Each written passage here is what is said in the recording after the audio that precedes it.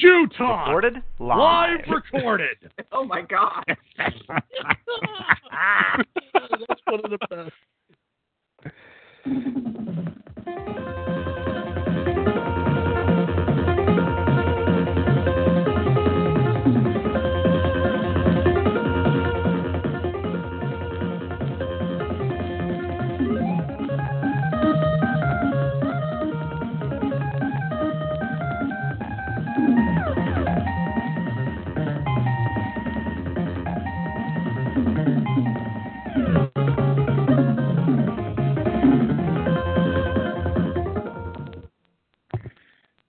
You know, the music was going up and down like people that be playing a game with their hands. I know, right? They got to move the joystick as they jump. Like turn down the volume so mom can yell at you for a second, then turning it back up. Turn it right back up. Done. Yeah, total flashback. Total flashback. Oh, man. It's showtime, my fellow turkeys. Welcome to the Comic Gun Monty Show. Once a month, we cover the topics in the universe of comic, video games, and anime. Feel free to join us every month for this show or during our regular podcast every Tuesday at 9 p.m. Eastern. Let me introduce you to my fellow members of the Guardians of the Galaxy, to Geek Soul Brothers Cosmo. Yes, I went Cosmo this time. Woof. The Nerdy Venoms. What? Woof. Wolf. Yeah. First, we have Shadow Scout. Hello, world. Are you ready for this? Never. No. No, we never are with you, Shadow. Good. Next up, we have Toby-Wan Kenobi. Yes, I am here. Feel the force.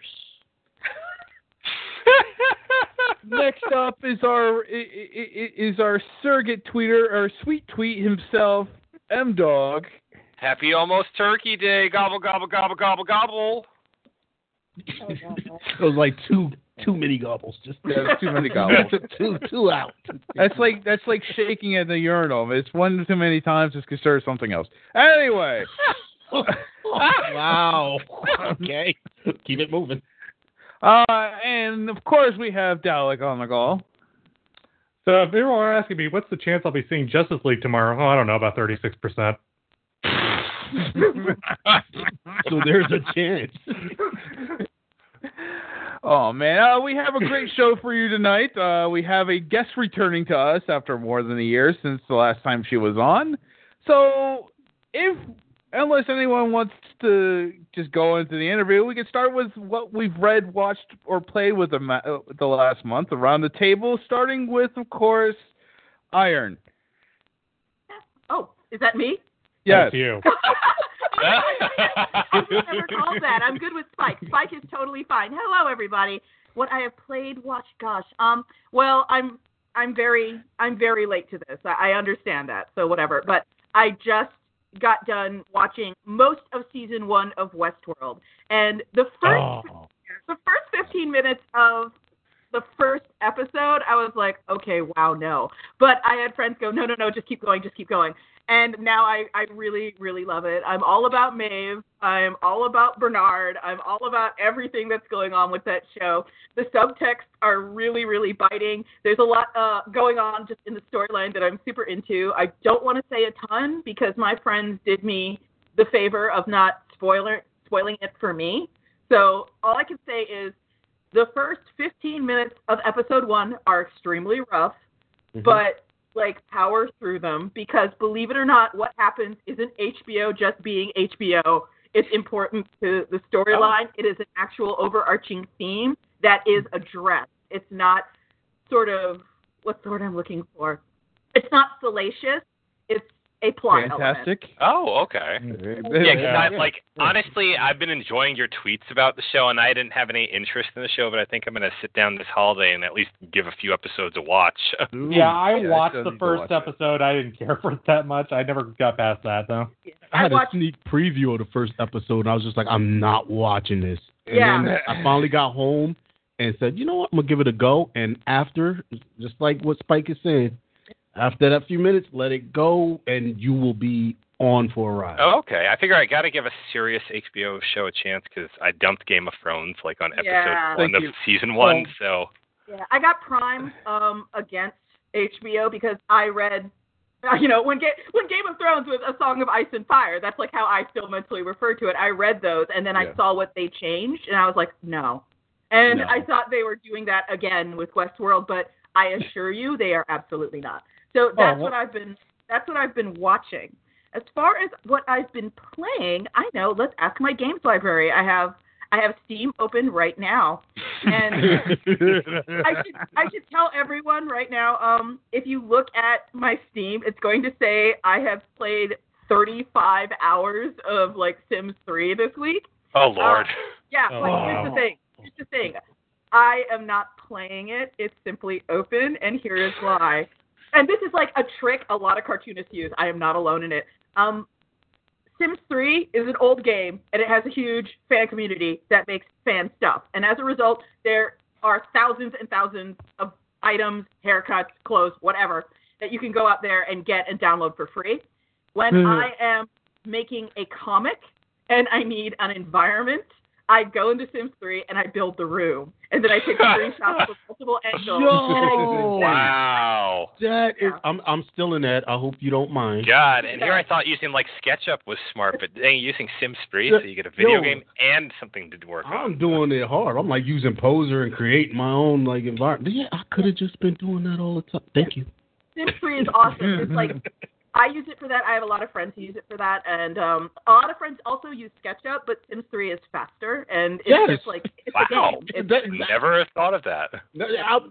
Dude, we learned it. You're going to have to come back like every month with a tip.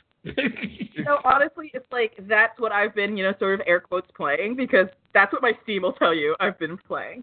And listening to, music-wise, I'm always behind the curve, music-wise, like always. And when I find a song I like, I basically sit there and listen to it obsessively over and over. So I'm like that worst roommate you've ever had who like played Super Bass like 12 times. Oh, God. So like my wife, in other words. Actually, I used to steal the CDs from my roommates that did that. And then I would actually fall in love with the groups. That's how I started like opening my music collection. It's like, okay. For me, and again, this is once again me being like late to the party in all things. This year I got really into Childish Gambino. Yes. That is my man. I've been telling people since first dropped, y'all should have been listening to him. And I really, really, really like and identify with sweatpants. I really like sweatpants. So it's like, it's me just sitting there with like, there are sites you can go to that basically, if you load the YouTube or whatever in a window, it'll just repeat over and over and over the video. So that's all I've been doing. I've been sitting, working on comics, answering emails, listening to Sweatpants by Childish Gambino over and over and over. Wow. Yeah, I remember my mind was blown when I found out he does the vocals for Redbone himself without any modulation. Yeah, I'm sorry that I was not aware of this song, because I have the same feeling for it that for about 5 months straight I had for Wait For It from Hamilton. So like that's it me, like that feeling. So but yeah, that's what I've been up to. Okay. Wow, that's a lot. You know who we got on the call tonight. Yeah, You asked. I know. Hey, no, that was an excellent answer. You had Toby. Let's keep it on Gambino. I like went through his TV show Atlanta. Yo, I still need to watch that. Dude, it is the funniest. It starts off in a weird kind of way, kind of like the way he likes to work. And at first you don't totally know what you're getting, but by the end of that first episode, you're like, I think I got it. By the second episode, you're like, I know I got it. And by the third episode, you're like, I thought I had it. But throughout all of them, it is so funny, dark undertone humor that is just like, you start laughing and you're like, wow. The Migos episode is probably my favorite. Nice. Yeah. Else to add to the list. So yeah, definitely catch his show. That's what I did. I've binge watched that. Game wise, I went back. I am playing the Batman games thanks to Telltale. But but I'm going back to like he's changing his answers. Origin. No. I'm playing all the Batman games, but I'm playing them the Arkham in order. Games. Oh, the Arkham series. Okay. Yeah, because of Telltale, I've been games. wanting Batman again. So I'm playing Arkham again, but I'm playing them in order because they gave them to us kind of out of order. So I'm playing them straight through, and I just got finished with Origin. And and I'm doing the Assassin's Creed because if everybody knows me, I am a big Assassin's Creed That's fan. the new one, right? The new one. Oh. How many kitty cats have you petted? I heard of the cat petting simulator. I killed one by mistake. Oh no! Oh my god! Yo, he got in the middle of kitty a fight. cat murderer. Yo, It's not a kitty cat killing simulator. Not only did I kill it popped up and it was just like cats are like you don't supposed to kill cats in this, and I was just like, my bad, I didn't see him there. You're supposed to pet kitty cats, not kill them. Yeah, Toby, if you want a kitty cat killing simulator, just play Dishonored. I'm not a kitty cat killer. It was a mistake. I was defending the house and it walked in. But no, the game itself is a great game. It's the only game I think that I've taken the most pictures in. Like every time I go somewhere, I got a snapshot because the scenery is gorgeous. The animals in it is ridiculous. The AI off the chain. I mean, I'm walking through and I'm actually watching lions attack gazelles, and I'm like, wow. Oh, let y'all fight. I'm gonna go this way. He's like, y'all go ahead. So yeah. So that's what I've been up to. Oh, like and Skyrim. comic. I've downloaded. What is it? Oh my god. I'm sorry. It was tonight. Shadow Eyes. Wait, Shadow Eyes the comic? Oh my, Shadow Eyes. Another Iron Circus production. Yeah, I was going through and I haven't opened it yet. I took a couple of it. The hard copy. It's so good. Oh, so yeah. So I'm jumping on that. Shadow Eyes. I love everything about it. It's the comic I wish was on the shelf when I was like 12 and wandering through the library. Oh man, so I can't wait. Wait. But that's what I'm gonna be reading over the holidays. Nice. M-Dog. Well, I mean, I feel kind of generic, but I've been playing incredibly slowly. But I've been playing Super Mario Odyssey. Oh, that was great. Oh, there is so much to see, and I don't get how there's that much to see in this game, but there's that much to see in this game. And I've just been slowly exploring and just taking my sweet ass time because, like, even in the desert level, I'm just wandering around aimlessly trying to hit birds because they have moons and I need them, and they take forever to cycle the field. And it's like, well, I don't want to follow you. I'm gonna wait, so I just chill there and wait for birds to show up near me. But that game is fun, and I need to play it more, and I just haven't had time lately, but, like, I love it. Like, I mean, it's hard to, like, even choose between it or Breath of the Wild and Splatoon 2. But the Switch has been just hitting it out of the park lately, or just since the start with their AAA games, and it's just driving me nuts. Yeah, I think I'm going to pick up a Switch, man. And I'm debating seriously just getting Skyrim and just breaking down and playing it finally, because I think I'm the last one. Skyrim. Yo, you need I'm to the do last it. one out to play it. Like, I have not played it. Hey, you got a Switch. It works for you. Skyrim, honestly, it's one of my favorite games of all time. It's a game when the day it came out, I sat down, and I'm not like super proud of this, it's just a fact. I sat down and I played it for 16 hours straight. Yeah. Wow. That's what it does. It's that's that that kind type of game. Wow. That type of game, dude. Now, so have you played Breath of the Wild? Do you because everyone always makes that comparison. It's like, Skyrim, but for Zelda. I haven't played it. I'm not much of a console gamer, but I've been tempted by Odyssey and Breath of the Wild because I have a lot of friends who do have Switches, and it's like, maybe I don't know if I need another distraction because I love video games. Yeah. Very unusual, I know. But at the same time, I've got a lot of work to do, and it's gotten to the point where I'm not permitted to actually sit down and play a video game unless I've gotten 20 emails out the door and I've worked at least 3 hours on another project.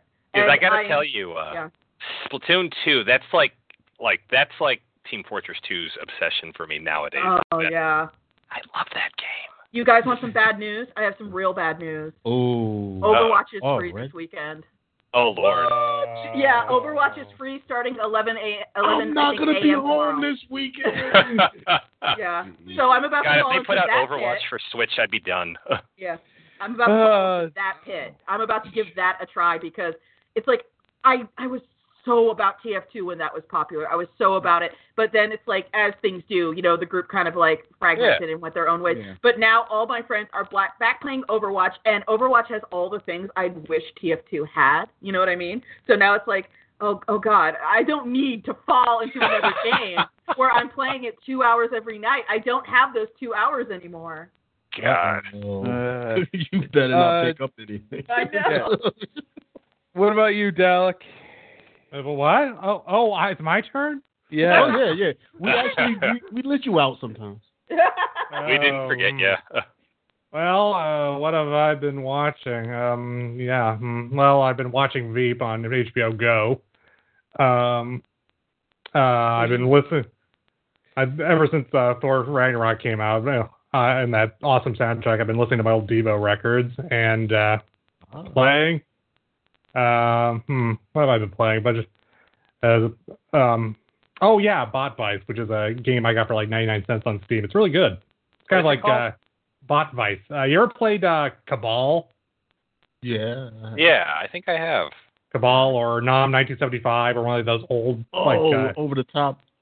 Over the top, like behind the standing behind the guy, and you can only walk around one single place. It's like that. Oh, okay. Oh, wow, that does look similar. Okay, I know exactly the style of game it is. I know Shadow doesn't play, watch, or read anything, so... That's not true. Anyway. Read and watch a lot. Oh, my God. She's no joke. This is fake news. So, I've been playing Herna, which is amazing. Do y'all know about this? No, you're going to have to... you'd be bringing up those, like, out of the shadow stuff. I like that indie stuff. So come on. It's amazing. So, I don't know if y'all follow her on Twitter, Momo Pixel. She's amazing. She created this sort of, like, 8-bit style game where basically you are swatting as a black woman all of these white hands coming at you to touch your hair. It is I'm downloading that right now. That sounds hilarious. Oh, God. It's real, and I'm loving it. Herna. Okay. How do you spell that? Is it like Herna? Yeah, N-A-H. Oh, my God. That's hilarious.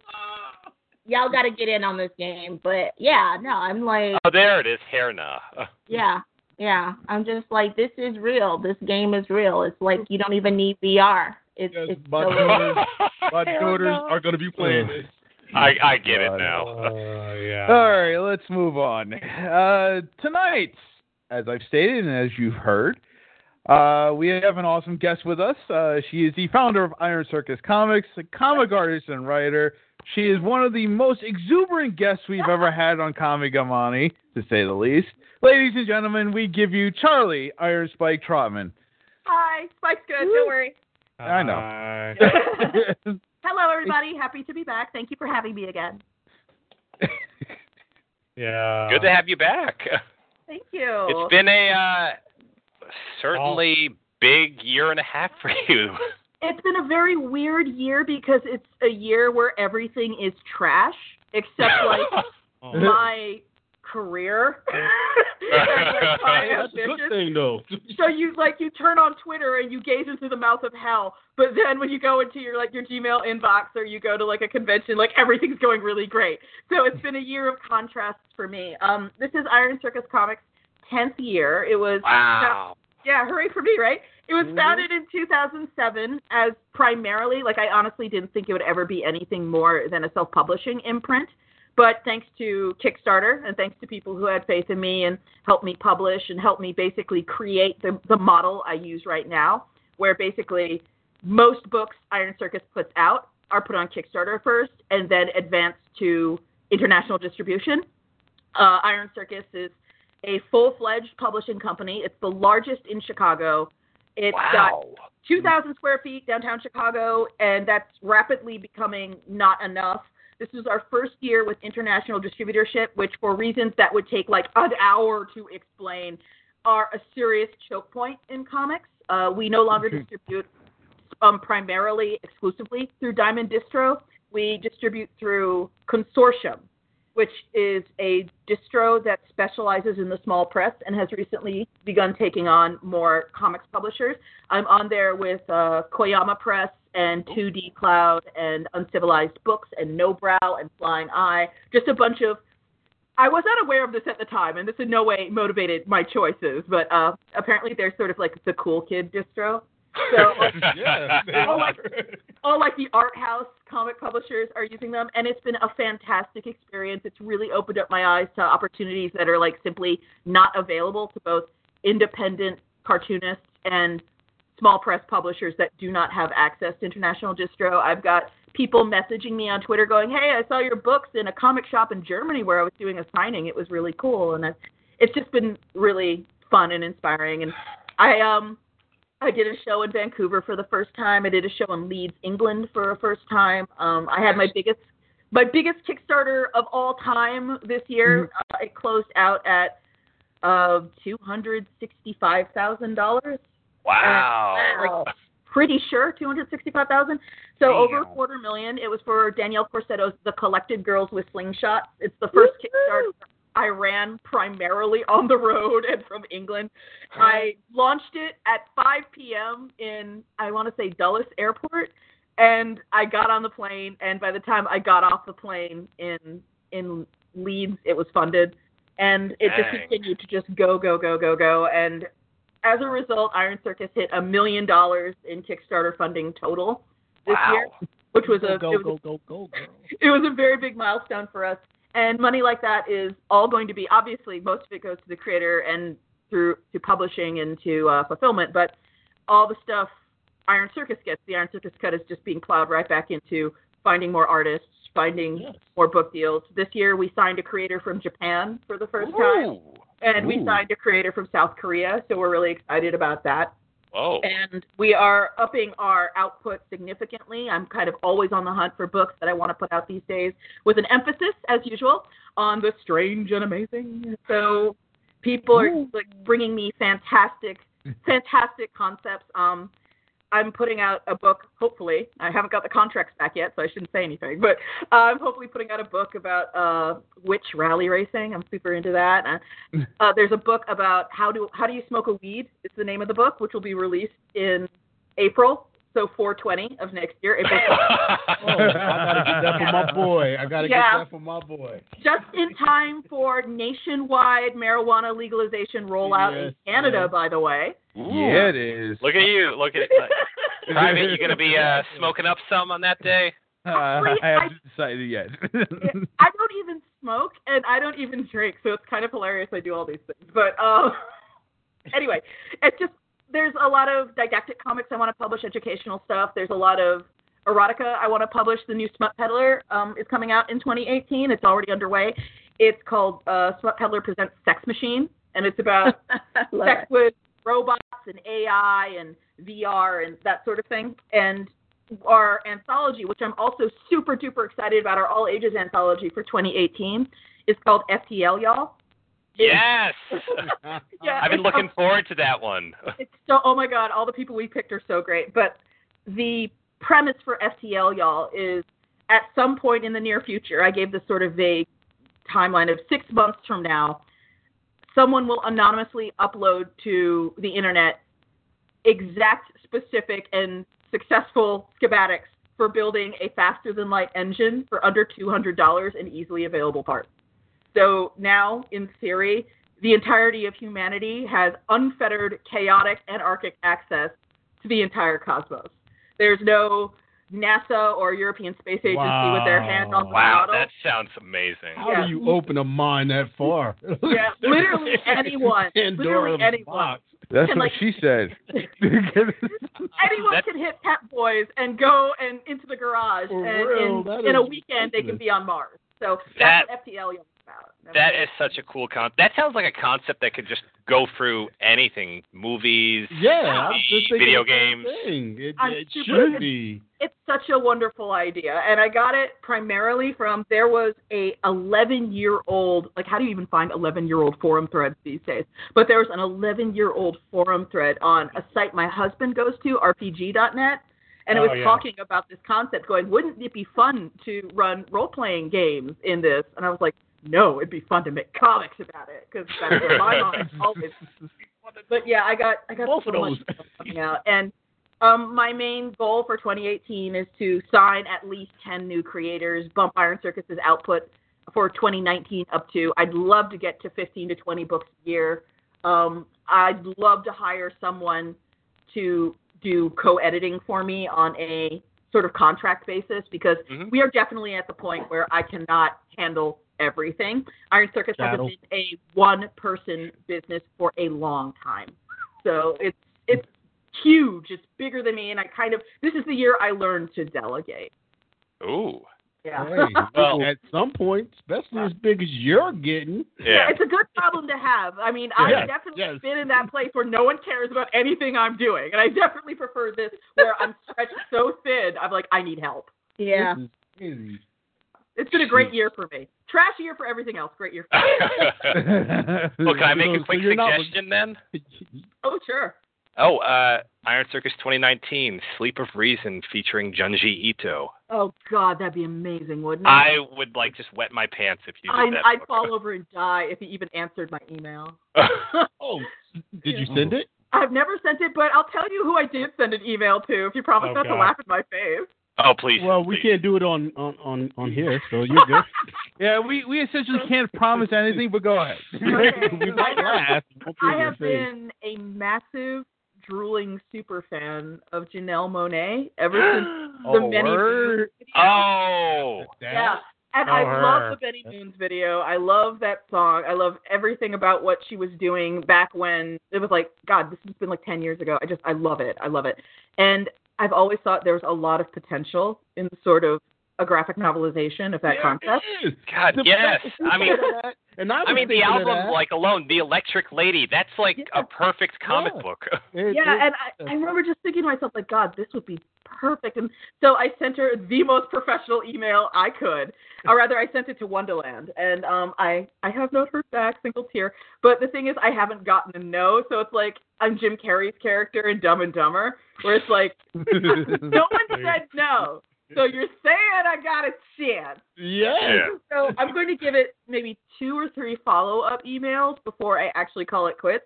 But it's one of those deals where it's like, he who hesitates is lost. If you never ask, you never get, et cetera, et cetera. So I'm putting that out there, and I'm emphasizing Miss Monáe does not have to be involved in this. I know that comics are not fucking cool, and she's got this entire life that's way, way bigger now. God, that would be so cool, though. Yeah, I would die. Just a graphic novel inspired by her. Maybe she decides to do an album, name drops you in it. Oh God, no, that would never happen because I die. They just find me lying on the floor. Much for her. Janelle Monáe made eye contact and it was fucking over. She was alive and she's gone. Senpai noticed you. I know, right? Oh my God.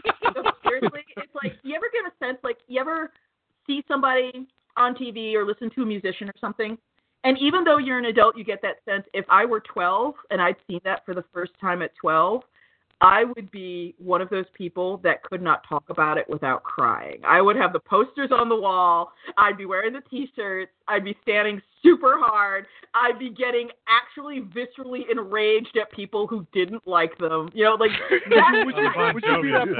you be that person that would get confused? If she was coming up to hug you, be like, don't touch me. Don't touch me. No. What am I saying? What am I saying? Touch me.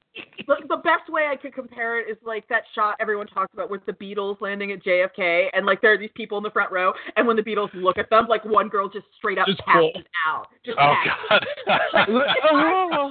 If I were 12 and had seen Janelle Monáe at that time in my life, it would be sad. It would be disgusting and pitiful. But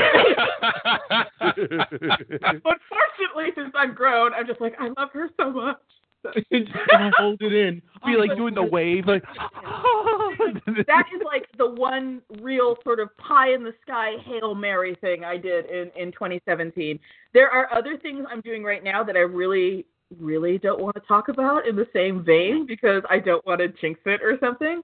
But it's like I listen to more people than Janelle Monáe, and some people do answer my email. So hopefully I'll be able to say something super fun in like a month or so. That'd be great. So there's no regrets. There's no regrets of not becoming that that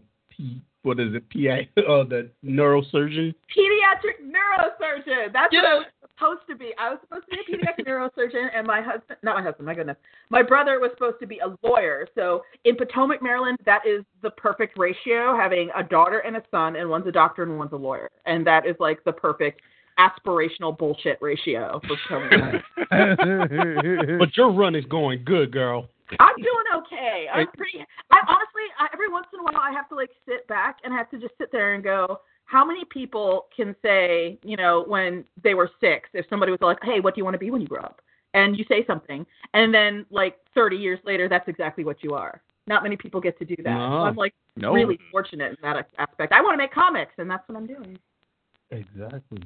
It's been a great run, and honestly, I don't know who's listening. I hope some folks who are listening are sort of aspiring creative types of their own who are maybe in their 20s and are like, this isn't going anywhere. Yeah, your 20s are going to suck literally no matter what's going on in your life. This is just like the great secret that is kept from people who are like super young and just new in the world. Chances are your 20s are when you're going to be like your most poorest. Your most porous, good grammar. Your poorest, your least, like people are not going to take you seriously. People are not going to hire you because you don't have experience. You're not going to get invited to places. You're not going to be asked to be part of anything. You're still a kid. You're basically a child, and you don't know anything. Like you think you know anything, you don't. You're wrong.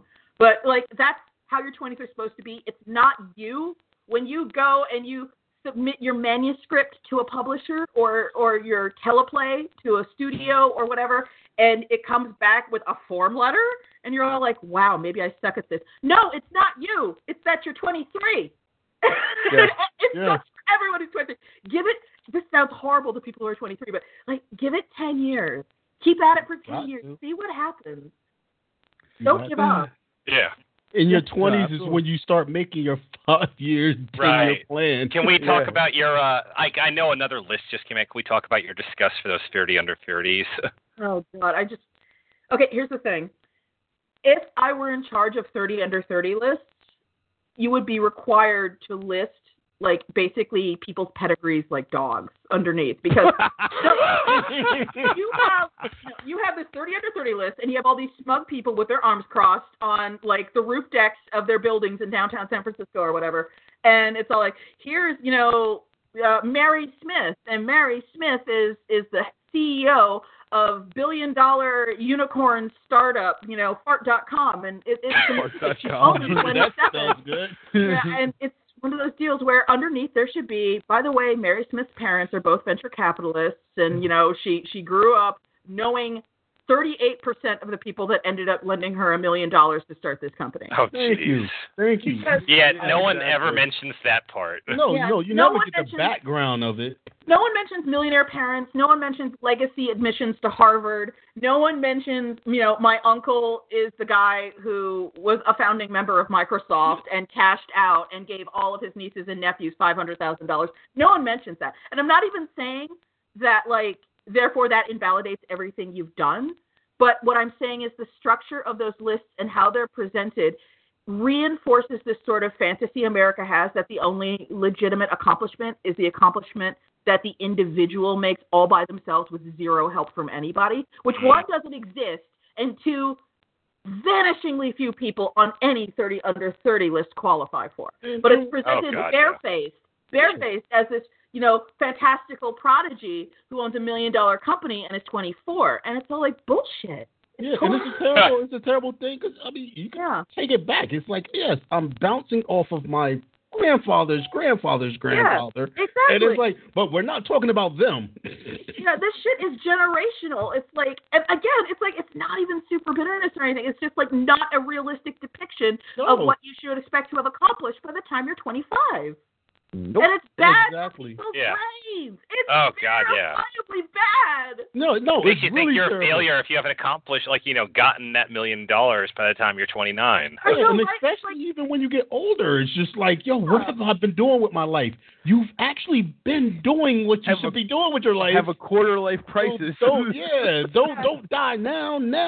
That's why. Yeah, your life isn't over because you turned 30. Yeah, every once in a while I feel this need to tweet stuff like, hey, just so you know, Vera Wang didn't start House of Vera Wang until she was in her 40s. Just so you know. Wow. And that's something that should be put out there. Let people know. Like a lot of these people that did get their money, that got their money, that worked for their money, did not get it starting at their 20s. You know, or their 30s. Some of them got rich in their 60s. Like, that needs to be told. Those stories need to be told. Yeah.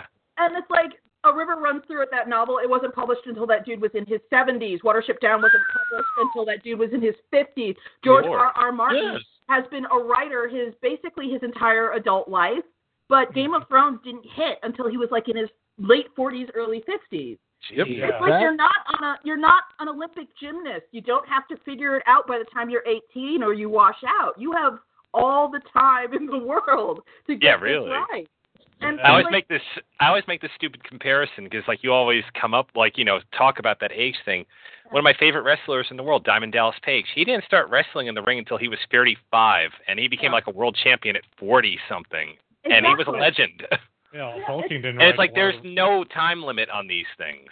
Absolutely, and it's so super important for people to realize that, because I do believe, I know there are people out there who read these lists and they're all like, what am I doing wrong? Nothing. Yes. What are you doing wrong? It's we're born to billionaires. You just didn't have a silver spoon. Yeah, you didn't have all the advantages in the world that allowed you to get that first several million or billion. Honestly, I hate all these magazines out there. You got the magazines that have you believing that, oh, I should be rich at this point. Oh, I should be beautiful looking like this. Oh, I should be rapping like this. Oh, I should be a rock star like this. And it's like, no. Yeah, no, absolutely not.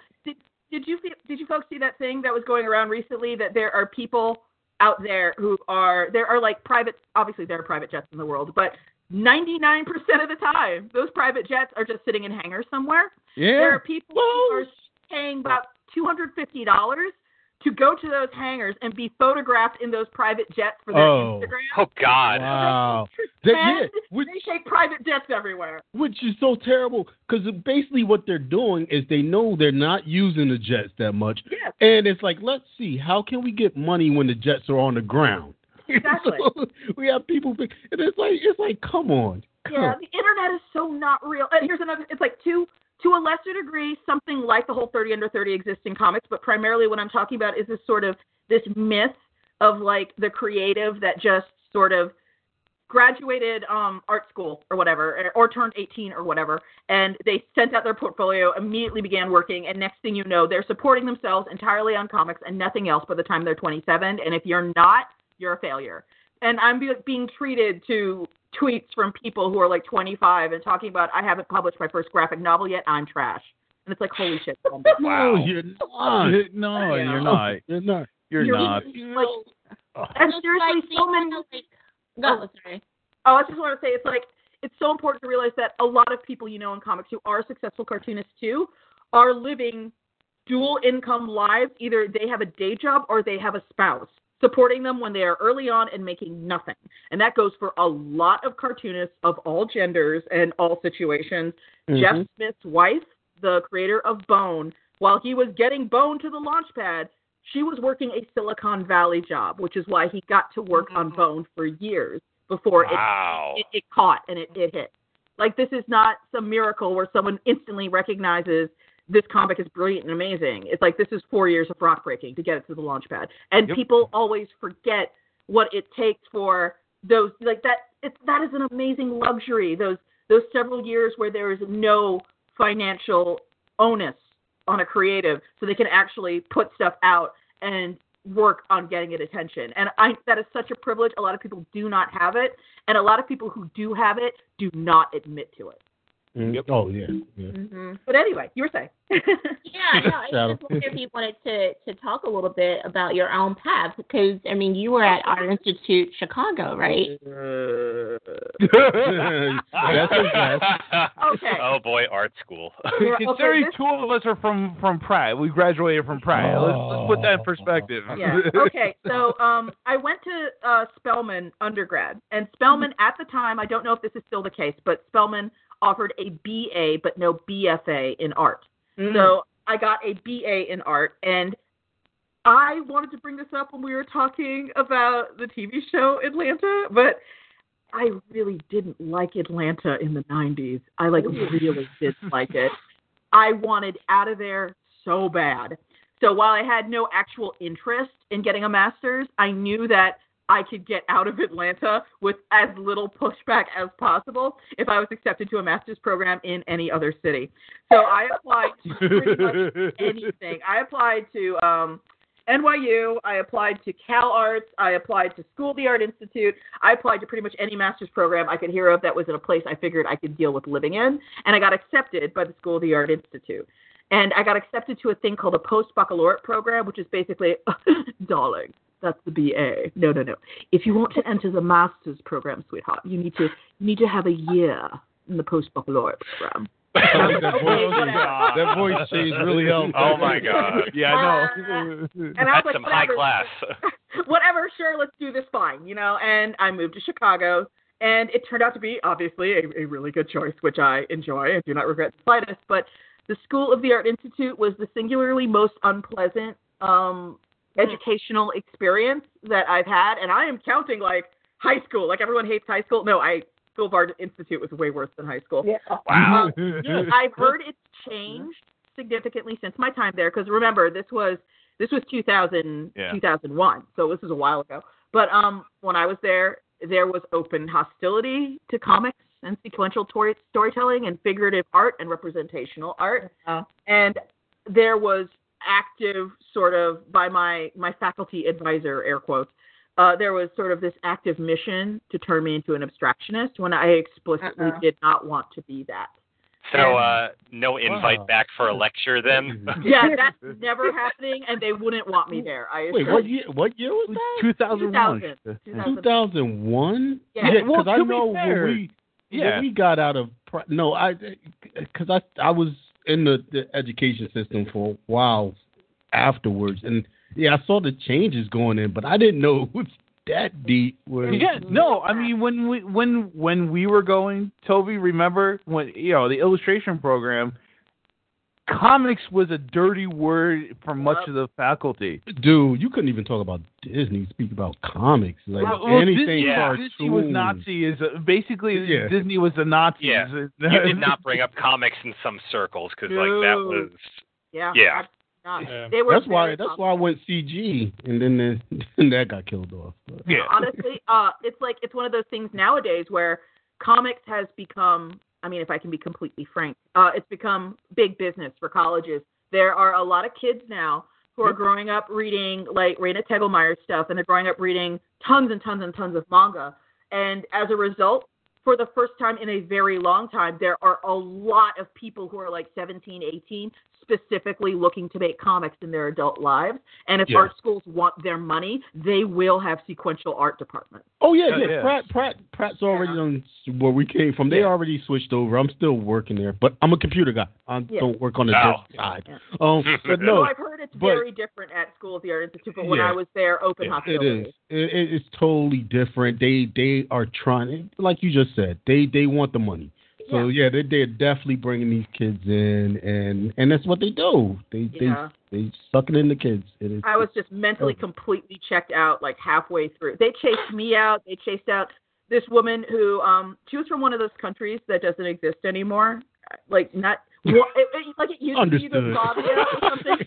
You don't gotta explain it. We got you. Yeah, she was from one of those countries that don't exist anymore, and she had been trained in sort of the classic European figurative method, and her work was absolutely beautiful. She was the first to leave. She was like, no, this is bullshit, bye.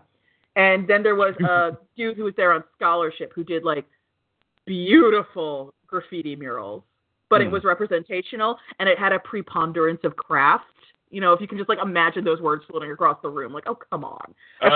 Like he tried too hard. That was the complaint. And he was like, this is bullshit. I'm gonna leave. Bye. And then I just like, I was too much of a wimp to actually just say, fuck this and leave. And I regret that because now I can't actually call myself a art school dropout. I technically persisted to the end.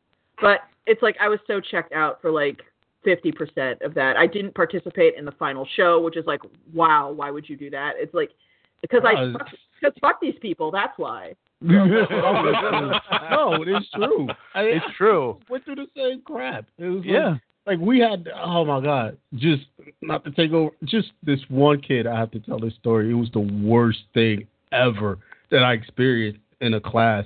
This one kid, his whole dream was to go to Disney. And he wasn't the worst drawer in our class. He was really good. And we just had the assignment was 6 feet by 6 feet drawing. No, 6 feet by whatever else you wanted it to be, drawing that expressed you and what you want to do and what you want to do. Oh, Lord, I had this teacher. The kid brings in his project, right? And he puts it up, and it's like a living room. Like, it's almost a panoramic shot, but he drew it out of his living room, and it's like his TV, everything, but everything had like a Disney character on it. Wow. And I kid you not, the professor he's looking at it, and he's like, oh, God. Yeah. He's like, you know what? This is so boring. He's like, you know what would have made this more exciting? If you had your mother across that TV naked. Oh, and I'm like, what? Now, mind you, this is freshman year. This is me coming in freshman year. Now, and I'm gonna tell you right now, my drawing was at the time of me, my son, and his mother at the time. So I'm like, dude, you got one time to say the wrong thing, but he did not at mine. But yo, to this day, I still like remember the look on that kid's face, and I'm like, yo, and this guy had kids walking out of his classroom crying. Yep. And I'm like, this isn't what art's about. No, it's like you don't. I have really strong art school feelings these days, and they're kind of confused. Like, okay, it's like, here's the thing. School is very rapidly becoming utterly unreasonable. Like, higher education, I mean, like college level education is becoming extremely unreasonable. There is just no ceiling on what schools are starting to cost. And I have friends who are being turned out into the creative world to find jobs with $80,000 in debt. Oh, God. And it's like, that's not even the most I've heard of. It's one of those deals where it's like, you have to understand you are going to be existing at the bottom of the professional creative ladder for a while. If you persist, you will get to climb the rungs. But everyone, well, not everyone, 99% of us start out, very bottom. And now, because of this, you are going to not only be at the bottom, but in like a year or two or three or however it's worked out, suddenly you are going to have a $500 a month bill that like people who did not have those loans will have. And that, like, debt is such a blue ball. It stops you from taking like, oh, here's a job where you can pencil, you know, that comic you drew up dreaming of penciling, but it doesn't pay you enough to cover your debt repayment. So you can't take this job. You have to continue working your day job instead of working your dream job, which you could afford if you didn't have this. And so it actually has this paradoxical effect of stymieing people's ambitions, even though they pay to be better prepared to fulfill those ambitions. Yeah. And as a result, these days, it's like, and there are good art schools, absolutely for sure. There are art schools out there that train people in very technical stuff that they can't just like go and learn from a YouTube tutorial. Like there's Cal Arts, which basically it sucks in kids and it spits them out ready to work for Disney. Oh God, like those are people who are now trained professionals with technical prowess who can be sort of slotted into a machine and do the job. And in Vancouver, too. Yep. Yeah, and it's like, no problem with that. Like, those people are literally doing a very specific thing. But this sort of like general art school kind of thing where it's people these days go and they graduate with tons of debt and it actually stops them from being artists. And while not all schools are bad and all schooling is bad, I'm not saying that. Like, I think people should very, very strongly consider maybe taking a job at like Starbucks or Lowe's or being your dad's secretary for 2 or 3 years and going to one of these sort of like online kind of schools these days they have where basically people who work at Disney, work at DreamWorks, work at Pixar, they upload 3-hour-long videos talking about this is how I handle color blocking, this is how I handle perspective. And you can subscribe to these sites for like $9.99 a month. Yeah. Wow. No, I totally agree with that, especially now. I came in seeing the internet actually start coming in to homes and everything. And I'm seeing where they're going.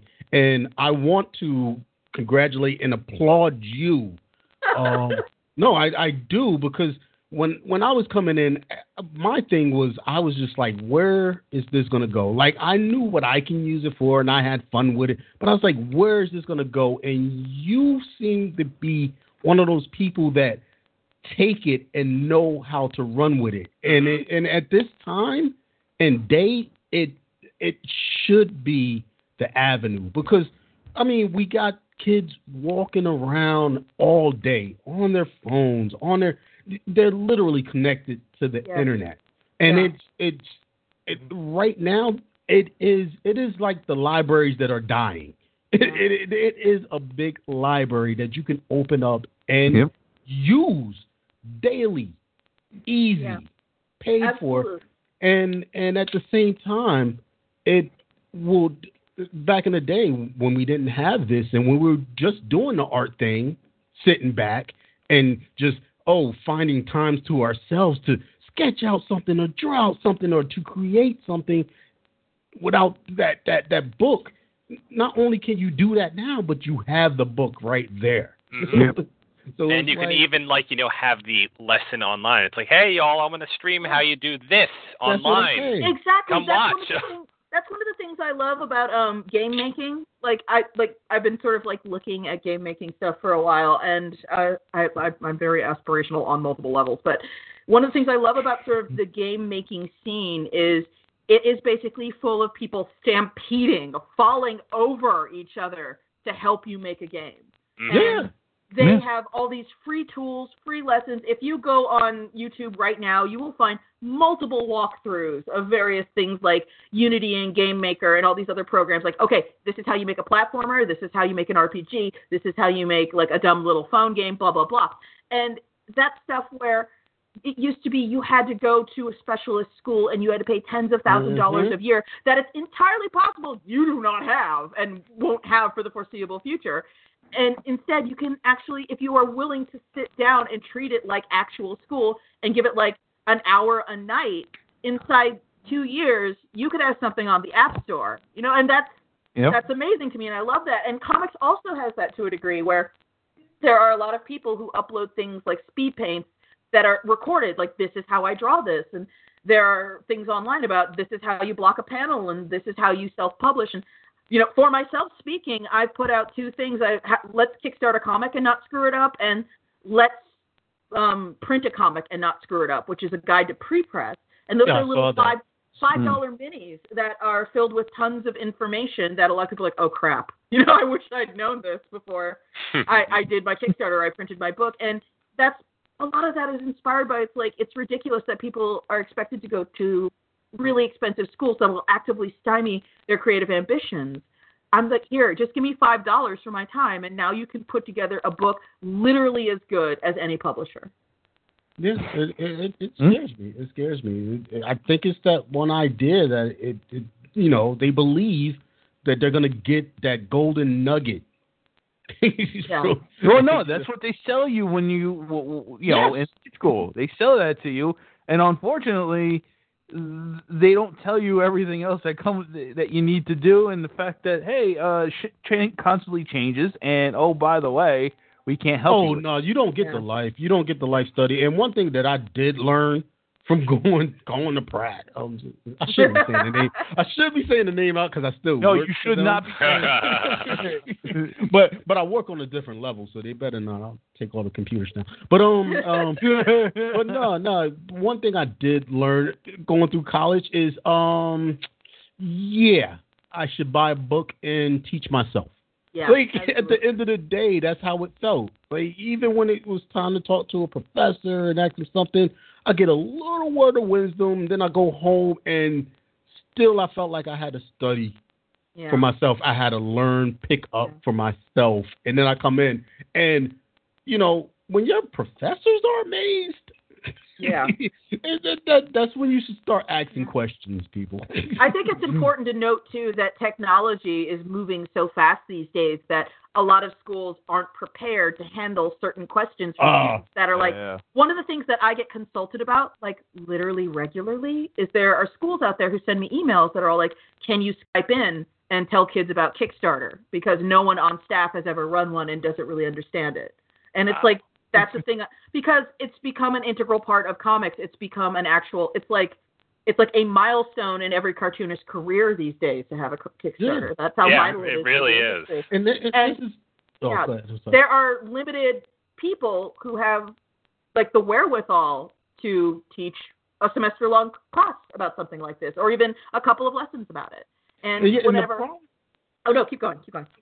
The problem with that is what these colleges do, which is terrible, being on the inside, is they do have people that can teach that, but to keep monies low, costs low, instead of hiring somebody out there or going to look for somebody that can just be specific on that, they go to people that they already have there, and I've been through this. It's like, well, can you learn this? Do you know anything about this? God. Can you teach I've this to them? that. And then it's like, all right, I can do it. Not a problem. And they walk away, and you're sitting there like, but are you going to pay me any more money? No. Yeah. Well, okay. That's the thing. That's the thing I've had to learn this year specifically. The only thing that tempers the requests I get these days is, my whole thing, these things, like, I am not a consultant. Like, I have a lot of, I've grown Iron Circus very publicly, and like, oversharing is basically my brand. Like, I tell everybody everything that's going on with ICC. I tell people, I'm going to go get distro at the book expo. I got distro at the book expo. Here's what I did at the conference where I talked to my sales reps and I presented the summer books for 2018. I basically just walk people through my life, and a lot of people get a lot out of that. But what it means is I get a lot of emails that are basically I get one sentence emails. How do you start a publishing company? I have no time to answer this. I run a publishing company. And I think really that's the appeal of you and Iron Circus is the fact that you are so very open. You're an open book. People trust you. Yeah. I've learned a lot about the publishing industry I would have never known if not for your tweets, honestly. And I won't even say trust. They just look and say, what? It's more like a what? She did this? How do you do that? That's one thing. Yeah. Right I mean, you have like a level of openness and honesty that most of these people, it's like, hey, trade secret, can't tell you anything. Yeah. And I get a lot too. Like, I've had to disappoint a lot of people because I get tweets and I get emails that are like, hey, I'm an independent cartoonist. I would like to get distro. How did you do it? And it's like, they will not work with independent people. This is like, I'm not super clear on this on Twitter, so I can imagine people get confused, but distro in sort of the prose world that is now venturing into comics, they work with publishers because people who are individuals, like, not worth their time is a strong way to put it, but they don't have time to take 10 individual people and onboard them and put them in the system and tell them this is how the sales reps work, this is how the white box works, this is how ad buys work, blah, blah, blah. They want one person publishing 10 books a year, not 10 people publishing one book a year. Right. That would be craziness. And that's why, publishers exist. I'm not saying you can't exist as an independent entity as a creator. That's awesome, and you should do it if that's what you genuinely want. It's totally possible these days. But if you want that experience where you go to Germany and you see your book in a bookstore, you need a publisher, unless you're German or something. Yeah.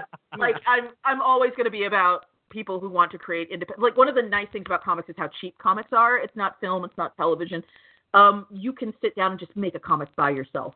It's all you. It's nothing but you. And you can put that online and people could be commenting on it in 5 minutes. And that's a huge appeal to me of comics. But that is also not the ceiling. And for a long time it was. So a lot of people don't realize how much bigger it can get for folks who are not drawing cape books. And comics is growing exponentially these days, and the interest is higher than it's been in decades. Since before I was born, interest is higher. And it's a really exciting place to be, but it's also kind of getting hazed into, again, air quotes, real distro and real publishing. And as a result, there's a lot of kind of tough lessons going on. I hope the one thing that doesn't transfer over from prose publishing, though, is the disreputableness of self-publishing, because comics has a long history of self-publishing, and no one blinks when you are selling a self-published comic, because for decades that was basically the only option for any comic that wasn't a cape book. Oh God, yeah. But in prose publishing, like self-publishing is like really, really, really. And I hope that doesn't populate comics. Is self-publishing still stigmatized? Because it seemed like within the past few years, especially with ebooks and everything else, like there's been a new wave of self-published prose. I mean, people even like Chuck Tingle getting credibility. Yeah, but the thing about self-publishing is still, like, sort of to this day, it's like prose does have a bias against self-published material, and it's not entirely rational, but part of it is based in practicality, because when a book is published by a publisher as opposed to by a creator, you can be reasonably certain it's gone through some kind of vetting process. Right. Because publishers are for-profit entities, most of them anyway, and they don't publish anything that they don't think they can't sell. They don't think they can sell, rather. So someone at some point has looked at the book and gone, yeah, someone would buy that. And they've shepherded a creator through the creative process. And the thing that comes out the other side has gone through at least one more set of hands that is prioritizing its appeal. And a self-publisher is just like, I made this. I was about to say that. So basically, when I look at it, I feel like it's one of those, oh, well, this is proper English, and this isn't. It's spell checked, and it hangs together, and it's had a beta reader, and it has someone going, you have these loose ends in the plot here, and it's gone through at least the most basic vetting, and self-publishing has not. And self-publishing has typos, and self-publishing doesn't hang together, and self-publishing can have tons and tons of problems that a lot of people just plain don't want to deal with, which is why it has that bad reputation in the prose world. So I have a question. Yeah. The major focus of the of Iron Circus is erotic comics. Not Why? the major, but a big. Why? Okay. I'm being somewhat sincere with the question, because it's not exactly a convention. It's not exactly conventional to hear about a woman creator making what you called, quote, porn for chicks. Yeah, I mean, you're tapping into a market segment that's kind of usually, there wasn't really a market segment for that until you created it, really. No, there was a market segment for it. It just was not professional. Here's the thing. I make it because I've had the experience a lot of women who like dirty pictures have, where they're reading porn and they get a super unpleasant surprise. And it's like, oh, wow, that was really non-consensual. Oh, wow, he spat directly in her face. Oh, wow, he just hit her. Most of the porn that's being made for public consumption is being made by people who are prioritizing male pleasure and male desires. And if a woman gets to get off in it, it's literally for the enjoyment of the man involved or just incidental to what the real focus is. And that goes for pretty much, again, 99% of porn. And there are people like me who like drawn dirty pictures. And the majority of drawn dirty pictures are being produced right now in Japan. Not because Japan is somehow magically more perverted than the U.S., but because the comics culture there is much bigger, and it's just a thing a lot of people do. And the erotica that is produced in Japan can be extremely troubling. Yeah, I know. Yeah. Been there, done that. I think we've all had that phase. Yeah, It's just there was a lot of women out there who would read erotic comics and they'd just be like, God, I wish I could read an erotic comic that didn't feature a rape, that didn't feature misogyny, that didn't prioritize male pleasure, that wasn't really deeply uncomfortable, because I know I like sexy pictures and I know what I consider sexy, and it's literally not being made and it's not being sold. And Smut Peddler was the easiest thing in the world to recruit for, because all I did was go around and I asked a bunch of cartoonists I knew, hey, you want to draw a dirty comic? And they were like, absolutely. Oh. Because quite frankly, a lot of them were drawing dirty stuff anyway. It just there was no platform for it because it was disreputable. Smut Peddler is the easiest sell on planet Earth, and not because I necessarily want to be the only purveyor of North American-made smut comics, but because until recently, no one else was doing it, and that sucks. And while I have said in the past, Smut Peddler is for chicks, these days I'm more prone to say Smut Peddler is pornography by women for everyone, because a lot of men have told me they love Smut Peddler stuff too, and that's great to hear. And I've sort of expanded beyond the anthologies to Smut Peddler Presents, which is a line of erotic comics by independent creators, so creator-owned erotica. And I've published Letters to Lucardo, which is by Nora Heikkilä, who is Finnish, and it's about a vampire that falls in love with a 61-year-old human man in sort of this fake restoration fantasy time period back when 61 was kind of the ceiling. So instead of the vampire, like I love the twist where instead of the vampire like being super into some 16-year-old girl for some reason, you're 400 years old, yet you find a 16-year-old interesting enough to date. Okay, whatever. He is in love with sort of this person who's had a ton of life experience and is, you know, witty and friendly and just like has a lot going for him, but he is not immortal. So that's kind of the problem. My favorite thing about Nora's book, by the way, book 2 is in progress right now. One of my favorite things about it is when it was turned into me, Lucardo, the vampire, did not look how he presently looks. It's just that at some point Nora saw Hamilton, and she really likes the actor who plays Thomas Jefferson. So one of the things I like to say at conventions is, here's a comic about the adventures of gay vampire David Diggs. And people really like it. And I like it too. Obviously, I'm publishing it. But yeah, one of the other erotic titles we published last year that became an Amazon bestseller. So if you look at my Twitter and you see my description, that's where I bought my book from Amazon. Yeah, Amazon bestseller is Yes, Roya, which is about a 1960s poly threesome in California. So it kind of has Mad Men aesthetics, and it's about cartoonists because I'm trash. And it is very, very sort of faintly inspired by the story of the creators of Wonder Woman, which is sort of hinted at the end of the book. So, yeah.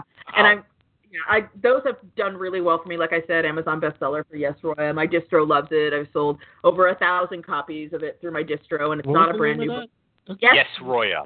Yes, Roya. That's the one with the guy, the girl, two guys. And the one guy in the front. Two guys and a gal. That's what. That's it's the guy in the front, the older dude in the back, and the girl on the other side. I was looking at that book. I was debating on. Yes, I've been doing my homework. Yeah. I was thinking about picking that up. Yeah, the input I've gotten from it has been fantastic. People really like it, and I'm currently trying to turn out a script for a second book with the same artist. So hopefully I can get off my ass, finish that script, and send it off to them, because the premise for that one. Everyone always looks at me funny when I tell them the premise for it. The working title is Joint Venture. It's about a little sort of tech bro scumbag who moves to San Francisco to try and make his first million, and the person who ends up being his secretary. And I'm super excited to do that, because a lot of people are assuming it's going to be one of those, God, I don't even know. Like, there is a movie called The Secretary, which is not great. But it has sort of that theme to it, and it's like, no, this is the exact opposite of like, it's me writing it. Hello. Okay, we're all looking at you kind of crazy right now because you can't see us, but we're doing that, and we're waiting for it. We're waiting now. For it. Has anybody like Hollywood or anyone come calling saying, "Hey, it's like we like lady porn. Can we get into this business with you, perhaps?"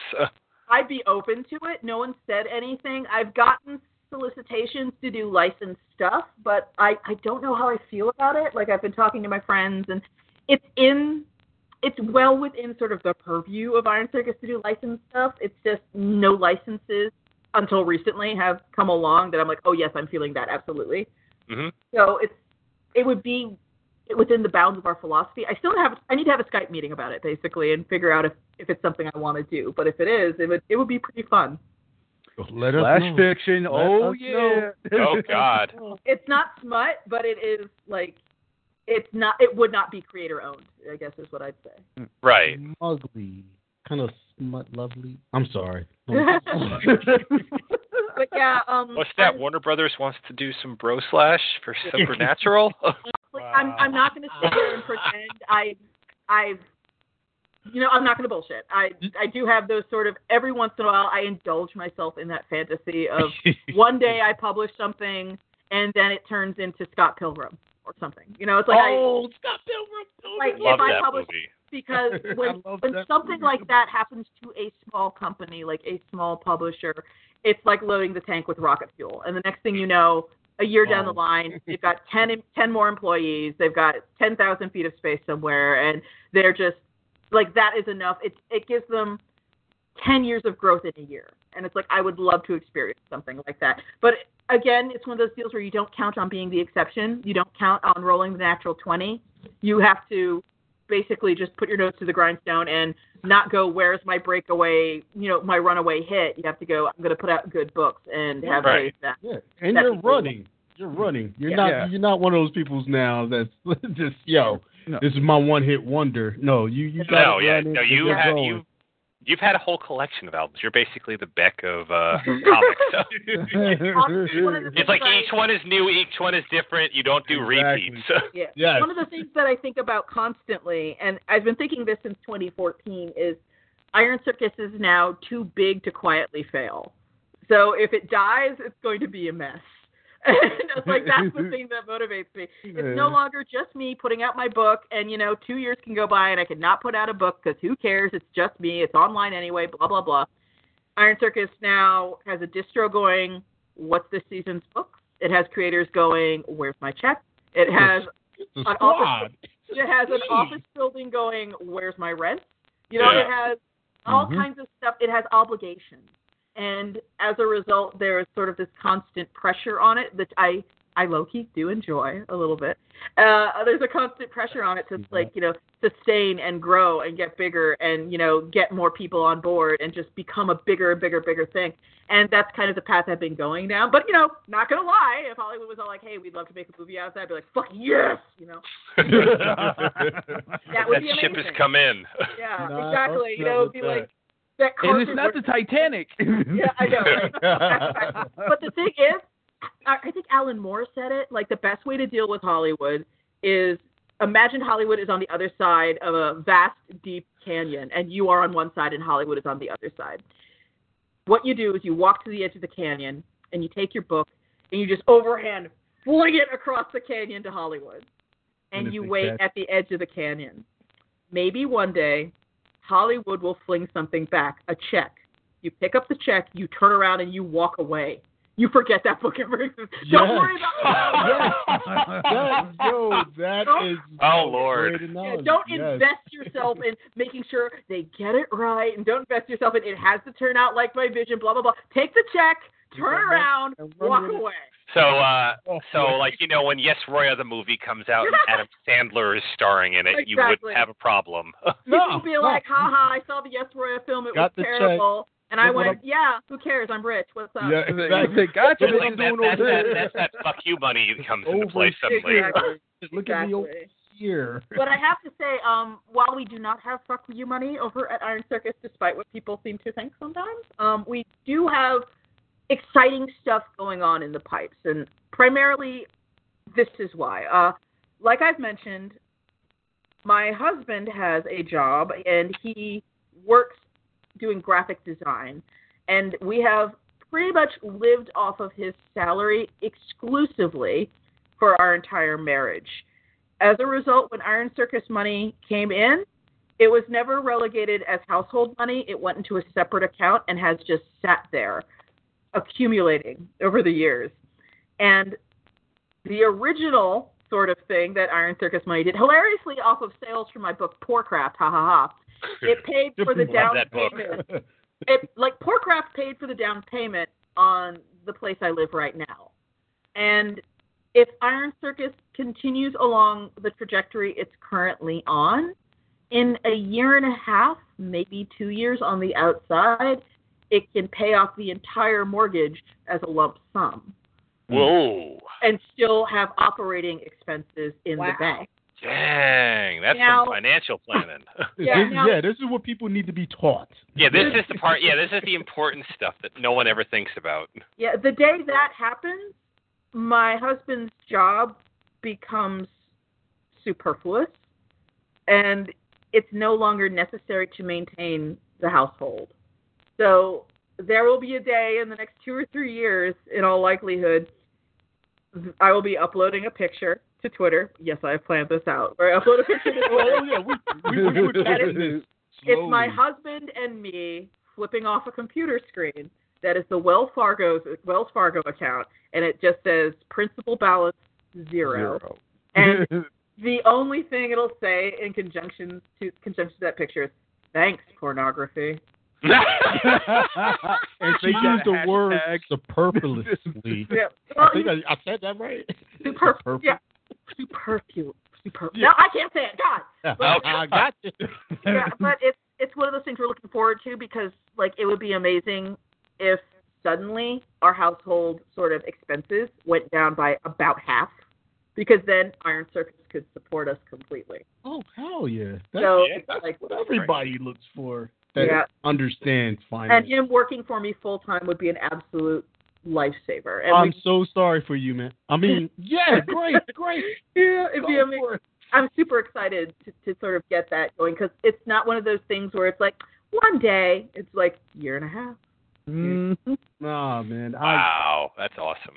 Yeah, yeah, exactly. Distro, the thing I got this year, this was the year where I was warned by the people at Distro. I was like, this is going to be your most incompetent year because you don't know the routine yet. And you're going to be overwhelmed, and it's going to freak you out, and just relax. Just ask questions and just keep it moving.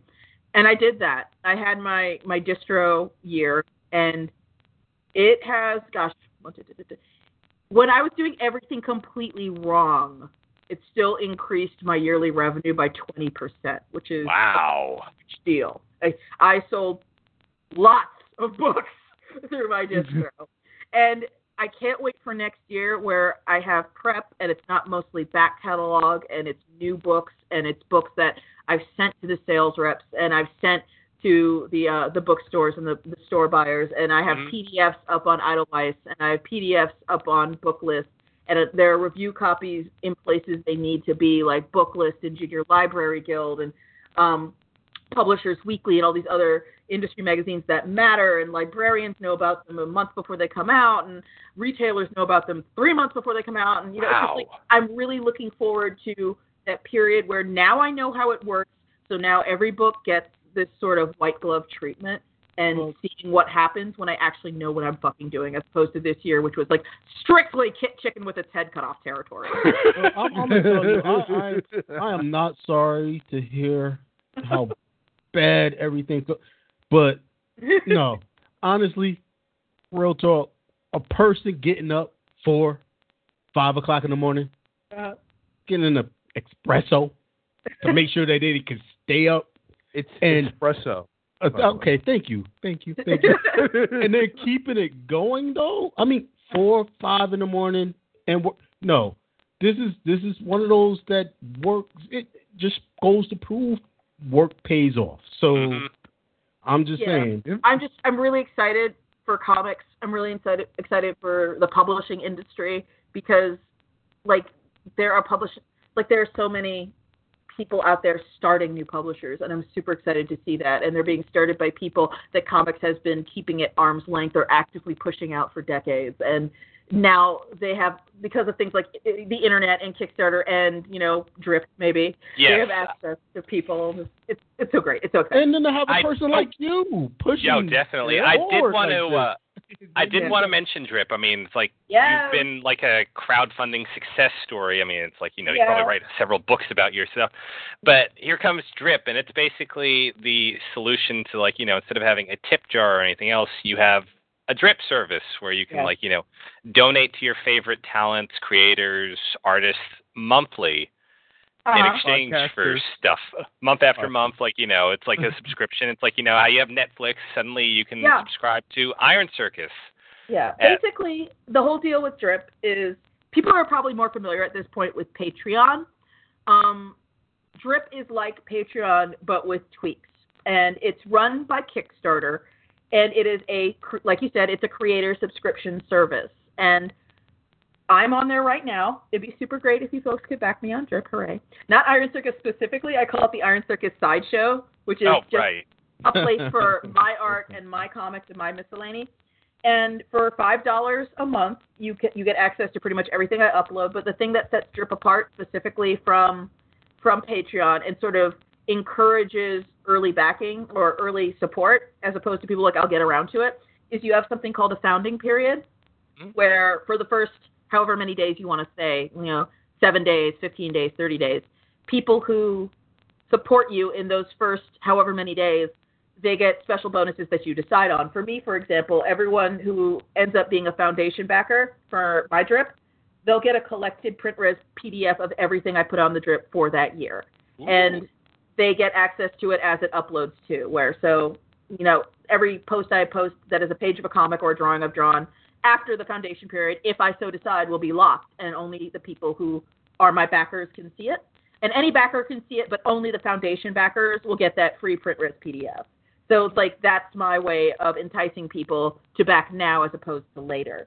Right. And this is something I'm really excited to be part of specifically because while Patreon is great and it's done awesome things for a lot of people, including good friends of mine who support themselves and pay the bills and buy the groceries with Patreon, Patreon is very openly biased in favor of people who produce video content. Oh. So YouTube creators seem to get prioritized in the queue when it comes to improvements to the site and tweaks to the site. Like, it was only very recently that people were allowed to put multiple images in a single post. So if you were a cartoonist trying to upload multiple pages of a comic, you couldn't do that on Patreon until recently. Huh. And there's very low discoverability on Patreon, which pretty much means if you go to Patreon and you look at a category, if you look at the comics category, it'll show you something like the top 20 comic categories on Patreon, or rather top 20 comic Patreons, like the top 20 individuals in that category. And that's all they'll show you. So it'll only show you the people who are already wildly successful, the people making the most money. And if you're interested in going, I wonder what else Patreon has to offer, that's not possible. Whereas, for example, if you go to Kickstarter and you're interested in, I wonder what Kickstarters just launched today or what Kickstarters are ending soon or whatever, you can just browse an entire section and see every Kickstarter in that section. And that's discoverability, the ability to just window shop and look around and look at things that you don't already know about, whereas a lot of people being directed to Patreon are there because they already know who's on it and want to support that one person. But they can't, while I'm here, just sort of look around the comics category and find someone who's making $5 a month and go, you deserve more than that, and throw them an extra $5. They can't do that. And I'm really looking forward to seeing what Kickstarter does with Drip, because I was a Kickstarter early adopter. You were an OG. You were there at the start. You created them. You're so kind. I launched my first Kickstarter the year it founded in 2009. And I have been obviously on the site for like 8 years now. And they have been very proactive when it comes to implementing changes people request. I ran a Kickstarter so early there was no comics category when I ran a Kickstarter. That's what I'm saying. And one day I just logged on to Kickstarter and all my stuff had been shuffled into a comics category. And I'm like, oh, cool, neat. They listen, they care. And as a person who runs frequent Kickstarters, I'm up to 14 now. Every time I run one, so I run them pretty frequently. Every time I run one, you do. All them successes. Every time I go to the dashboard, there's something new there. Like they have referrer links right now. So if you're one of those micromanager types like me, you can say, I wonder what's bringing all the money to my Kickstarter. And you can make multiple referrer links, and you can use one when you link your Kickstarter from Twitter. You can use one when you link your Kickstarter from Facebook. You can use one when you link your Kickstarter from Tumblr. And that way, when people back, you can see where most of your backers are coming from, and you know where to put attention. So if you have like one person who puts out a link, you could say, okay, so-and-so, who's like, big time, was responsible for this many backers suddenly. Yeah, and if you put out press releases, you can give one sort of link to Bleeding Cool, and you can give one link to Publishers Weekly, and you can give another link to Entertainment Weekly, and you can see how successful your efforts in those directions are, because you can see where people are coming from. And that's really cool. That's really, really cool. I love that, because the micromanaging part, it's so cool. I got to mention one thing, actually. Drip launched yesterday. It's d.rip is the website. Yeah. Iron Spike's Iron Circus Sideshow is actually the #1 comics comics on the site. Yeah. I'm at 93 founding members. My secret goal, I didn't say it out loud on Twitter or anything, but my secret goal is I wanted to get 100 founding members, and I'm currently at 93. So I only need 7 more, and that would be super cool. If I and there are like, 5 of us on the show? Yeah. Uh-oh. It's all back. There's already some blog posts on there. You should look at this. But I'm going to upload the first comics page to Drip, hopefully in the next few hours, and it's a comics project I've been wanting to do for myself for maybe 10 years. So I'm super excited to make it. Oh, nice. Very cool. Nice. Those long ones. Yeah, so if anybody's listening, it's just $5 a month. You get to see everything I put out, and after 365 days, I'll send you a PDF. So if you liked anything especially, you can print it out, print res, stick it up on the wall, do whatever. Yep. Yeah, d.rip/Iron Spike will be for Spike's Iron Circus Sideshow. And there are other people on Drip you might have heard of. Reggie Watts is currently got a Drip. Oh, yeah. Mm-hmm. And folks who liked Mystery Science Theater 3000, a big part of the cast got together and they made something called Rift Tracks. Rift Tracks is currently on Drip too. So. Yep. And you're actually kicking their butts soundly. Yeah. Girl, you do your thing. I'm a lot more vocal than a lot of. But I appreciate being supported. Thank you, everyone. If you want to see my weird drawings and weird comments. We love you. And also support people that have like 1 supporter and 2 supporters and 3 supporters. Yeah, definitely. Become a supporter. Yeah, you can check out Drip's Discover section and see all these great talents. Yeah. Now before we go, we do have a little thing that we like to do with our guests. Okay. Which may or may not help you make friends and influence people. I have no friends. I'm fine. Let's do it. You have to turn your camera on. Exactly. I present to you 120 Seconds in Heaven.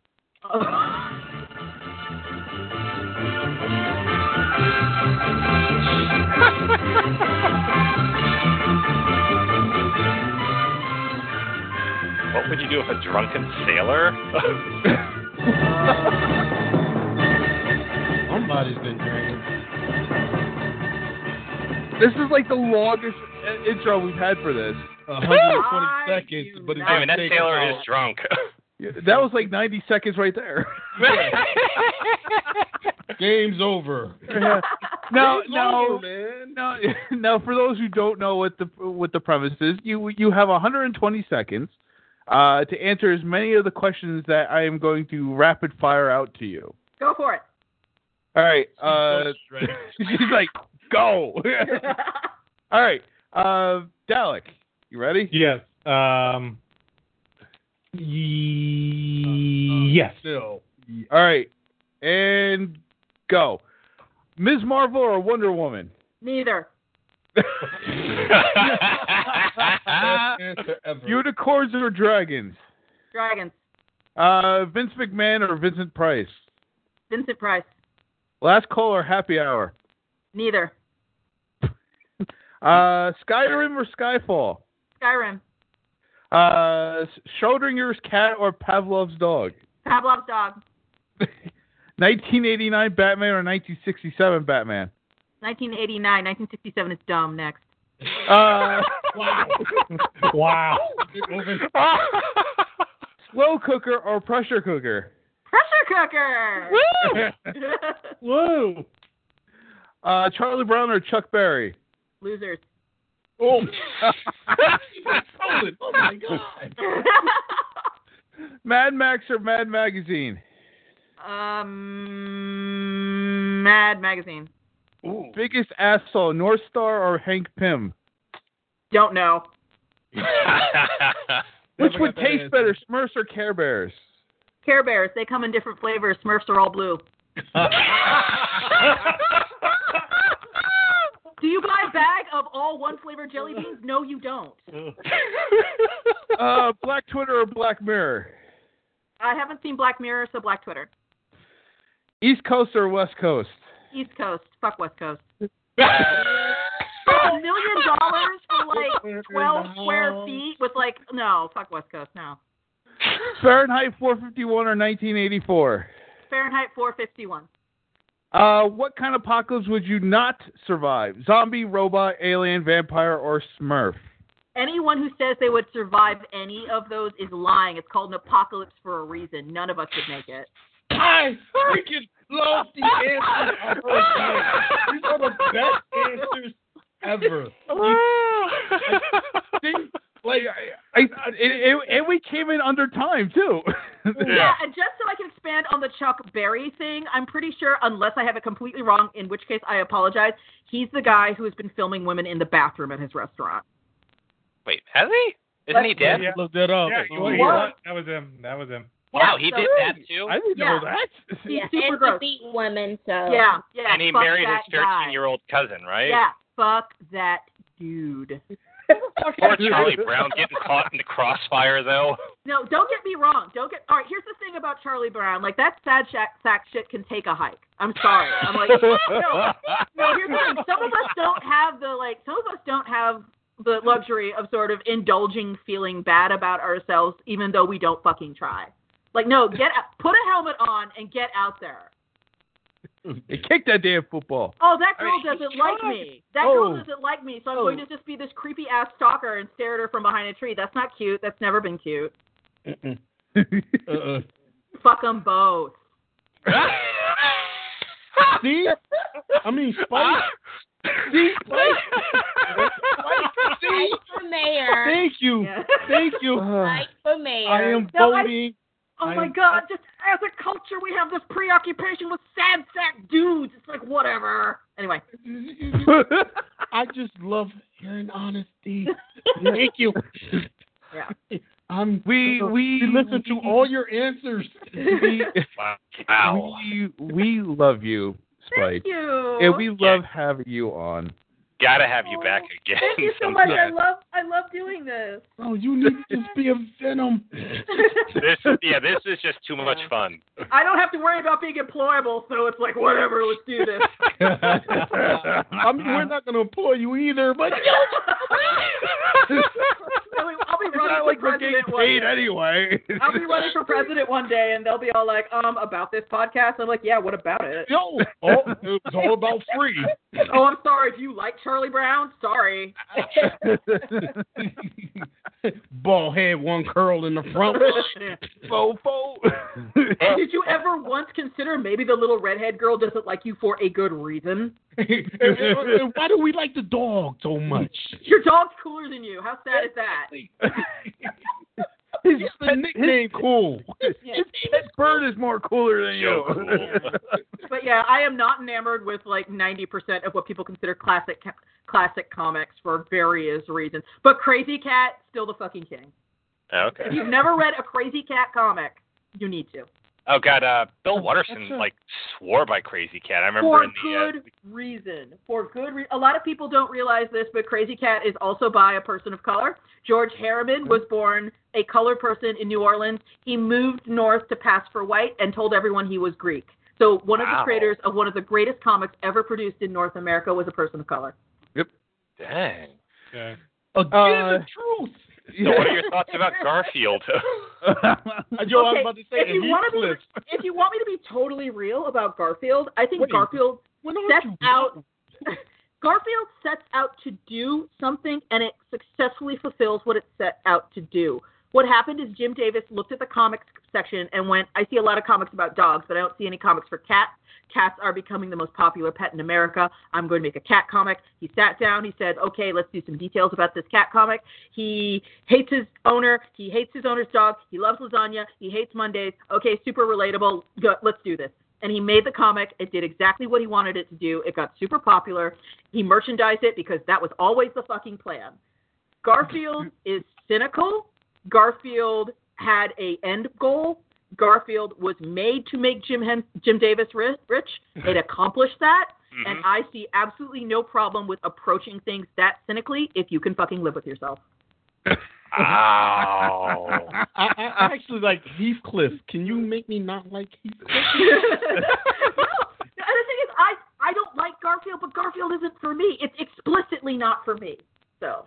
No, I agree. Garfield isn't for anybody anymore. Again, Garfield got weird ever since John got the girl. But fortunately, I, as a black woman, grew up understanding that not everything made on planet Earth is for my consumption and approval. So it's like I don't have this weird hate boner for Garfield that lots of people develop when they encounter media not made specifically prioritizing their things for the very first time. Wow. Anyway. We could just have you on basically and just breaking down things people love. Well, it's just, we need a Spike and... I would love that. I would love just doing another podcast basically of Spike just breaking down stuff. We could do that. We could do that. And a dialect moment. I'm not trying to keep you guys here or anything, but I think we're at a really interesting point in a lot of popular media right now where certain segments of the demographic population are being confronted with popular media stuff that does not prioritize what they want to see, and they are not handling it well. Some of us have literally always lived that way. So, yeah. Yeah, I got you. I'm with you. Yeah. I'm with you. Thank you for coming on tonight. Thank you so much for having me. This was fun. Oh, God, we need you back. Yeah. Back my drip, everybody. Come back, promote Timorous Beastie. Come back, promote FTL Y'all when that comes out in 2018. Yeah. And, of course, check out her drip, which... Drip, definitely. D.RIP. / Iron Spike, all one word. Yep. And, of course, check her out on Twitter at @iron_spike, and of course ironcircus.com, which is the main site for the publishing company. Yep. Anything else you want to shout out real quick? Gosh, I don't know. Let me think. There is a publishing company called Power and Magic Press. Let me see if I'm going to get this right. Power and Magic Press. There we go. They put out anthologies primarily right now, but they are POC operated, and their anthologies are queer witch comic anthologies. And if you are interested in witches, and you are interested in work overseen, and a lot of them made by marginalized people, both people who are members of sexual and gender minorities as well as racial minorities and women. I can't say women are a minority because there's 51% of us in this country, but whatever. Yes. Check out. Yes, that's true. That's accurate. That is accurate, Toby. Yes. I was just joking. We take less risks and we live longer. So, yes. Power of Magic Press is cool. It's run by Jomiette Gill, and you should check out the Queer Witch anthologies. There are multiple ones. So. Cool. Again, thank you for coming on, and you are more than welcome to come on at any time. Listen, thank you so much. Thanks for having me. We'll beam you up. Yep. Next month's show, which is December 14th, we have our annual holiday gift guide and those last minute gift purchases, as well as a year-end recap of stuff. I know Dalek has something in the works. Buy me everything. Of course, if you have show or segment ideas for the future, hit us up at 5nerdykvenoms@gmail.com. Tuesday on our regular show, which starts at 9 p.m., we have our reviews of Justice League. It's not pretty. In the case of Toby, he's going to see Star. We've decided you're going to go see Star. Toby's going to be seeing the Star, so we'll be learning about how, like, a talking animal saved baby Denzel. Jesus. Yeah, no Denzel for you. You're going to I'm going to see all the stars in Justice League. Y'all going to leave me alone. And you're going to be seeing the Star. You're going to be seeing that hip-hop camel, and you're going to tell us how delightful it is. Okay. I will try my best. It has both Oprah and Mariah Carey. You have to see those. Wait, she's in there? Yes. You suckers. Why I gotta Yeah, watch see, I mean, Oprah's got fuck you money. She's allowed to do that stuff. Right on. All right. That's been like the term of the night, fuck you money. Anyway, and for Saturday Night Sci-Fi, Geek Soul Brother has scheduled something, I guess, whatever it is, I'm sure it'll be good. Look us up on Twitter, of course, Jonathan J. Stone 0, RT Man at Shadow Scout, Howard Toby, MDog957, Real Lord Dalek, Sharita22, that's our Silent Wonder, Aaliyah_she, that's Twitterella herself, Illuminous with 2 E's, Philarican_Uno, and of course, Geek Soul Brother. And check us out, of course, at 5 Nerdy Venoms. Also, check out geeksoulbrother.com for reviews and commentary from the main of the Delta Quadrant and from the rest of us. Also, hit that donate button. It's that don't hate button. Stop hating. Also, check out the Patreon page. GSB has set up as well. So that's it. Maybe on Drip eventually. Yeah, on Drip eventually. Exactly. Watch how things are going over there. I'm really excited. I'm obviously, as part of the launch group, I am privy to information that folks were not. So I'm really excited with how things are developing over there. They have a statue made of gold for Spike at the Kickstarter headquarters. No, honestly, they know how much I love them, and I appreciate how much they do for me. So it's a very mutual kind of thing. Yeah, keep it rolling. Yep. So thanks, that's everybody. it. Enjoy your weekend before Thanksgiving and come back and join us on Tuesday. Until then, remember, gobble, gobble, bitches. Bye, everybody. Bye. Bye. Love hair grease.